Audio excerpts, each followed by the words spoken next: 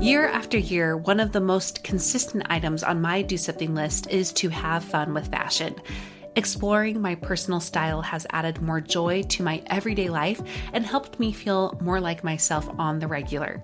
However, I have found that there are some brands I would love to explore more, but they are out of my typical price range. Or there's the it item that I would love to try out, but without the commitment of keeping it. Enter Armoire.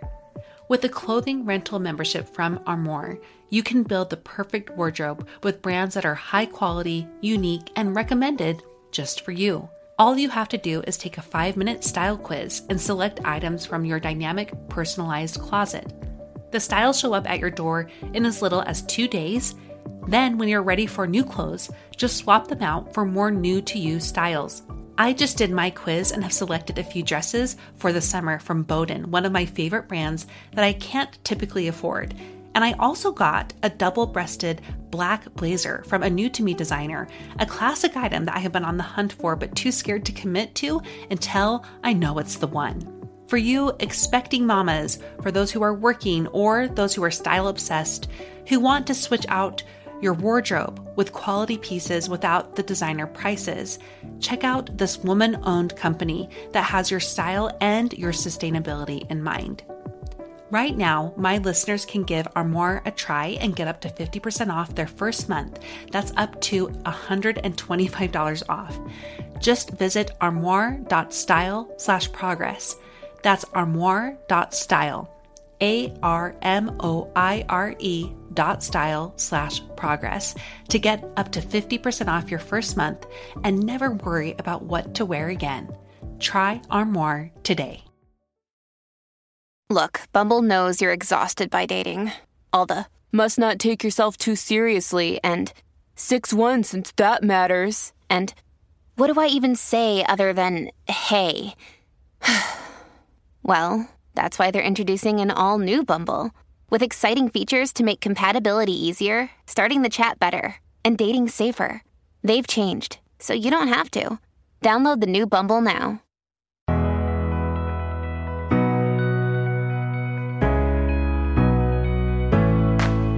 I'm Monica Packer from About Progress, and this is a Growth Spurt, a short episode where I share a bite-sized way you can increase your progress today.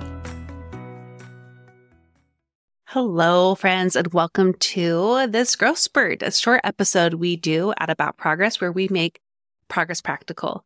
Today, I'm going to be talking about the importance of knowing your identity outside of your roles and your responsibilities.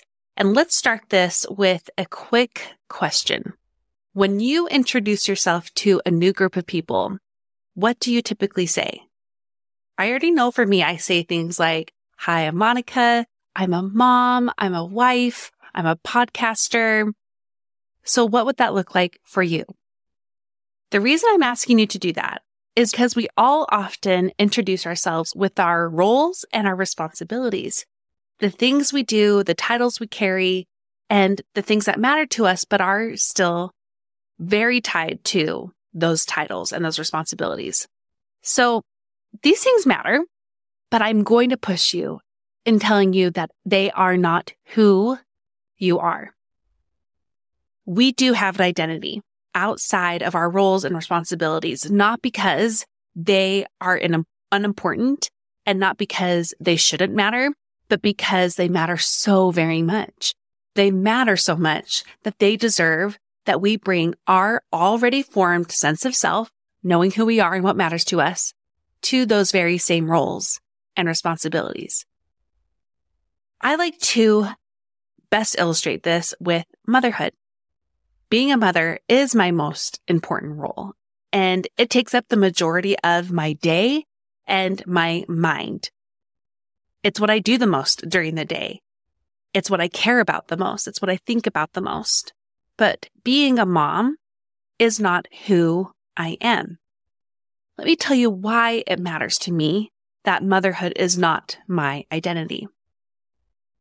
If I placed my sense of self on my motherhood, I know that would be problematic for a few reasons. The biggest one is that my identity would have to be propped up by my children. And that is too heavy of a burden for them to bear. I feel that as their mother, it would be a disservice to them if I made them prove to me how good of a person I am, how good of a mom I am all the time.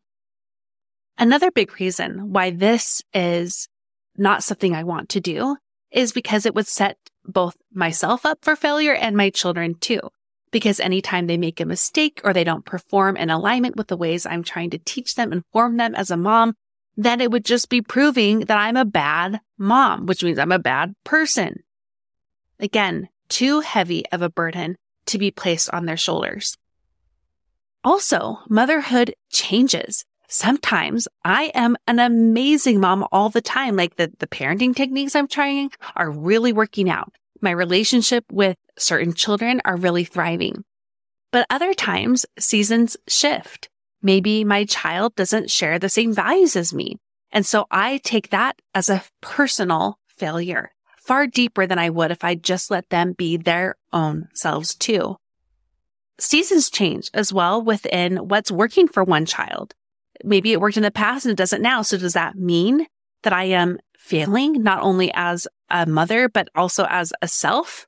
Instead of making motherhood my sole identity, my goal is to instead be myself and bring that self to my roles and my responsibilities, especially as a mom.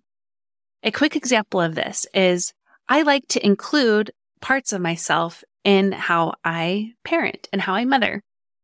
One of the things that I have to do a lot as being a mom of kids with some special needs is we do more appointments than maybe most typical families do. And when I take a child on an appointment and it might require a bit of a drive, 20, 30 minutes, I like to play music for them that I love, whether it's ones I loved as a teenager or when I was their age or things I'm loving right now. And as we drive and we listen to that music, it's us connecting to me in a way they don't normally get to. It helps them see me better. It helps them connect with me in a different way, and same to them. And vice versa. We get to the point where they request different songs. My 5-year-old loves I Knew You Were Trouble by Taylor Swift. He's often our tag along as I'm taking another kid to a longer appointment.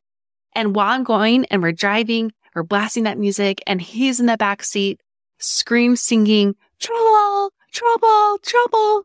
And I'm doing it too. And we're doing it together. When I can think about the times I was most unhappy in my roles and responsibilities, whether as a teacher before I had kids or as a mom or even a member of my faith, it was because I had lost my identity to those roles and responsibilities.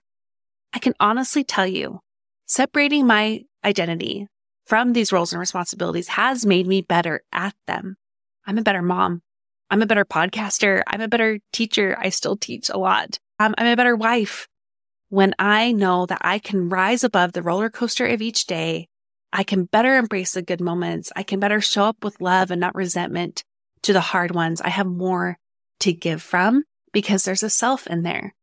One that is already strong, one that's already stable, and one that can be there for the ups and downs that those roles and responsibilities often provide.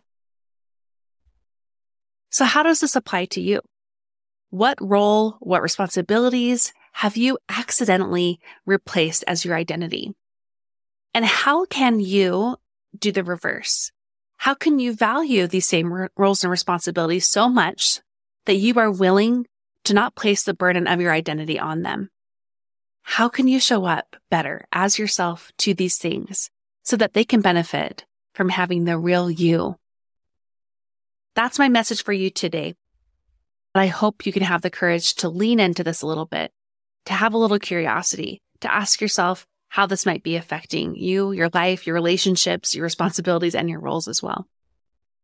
One thing I always love to do in these growth spurts before we sign off is highlight a progressor in this community. So today I'm going to be spotlighting a commenter from a recent Instagram post. I talked about comparison and what do you do when you feel like you are a slow grow and someone else is a fast grow and you're going towards the same thing, you have the same goal, but they're moving at a way faster clip. We did a whole episode on this recently with Crystal Lee Beck. I want to encourage you to listen to that. But when I did a post on this, an amazing commenter shared that this is what she does. And her handle is THSawyer4. And she said, prayer first, then considering that I don't know the backstory of the person. It may be coming easy to them right now, but maybe they've done work in the past that is contributing to this. I also try to focus on what I am learning through the process and how important that is to my growth and development. More process than outcome focused in the end, I guess. I love that so much. What great wisdom. If you are feeling similarly caught in comparison with how someone else is growing faster than you, anchor into those things. There's always more to the story, including just more work that we may not see, or more privileges or less obstacles than maybe you have. Maybe they have fewer limitations. What matters is that you're headed in the right direction and that you're owning your own path and your own pace. Thank you so much for listening. Now go and do something with what you learned today.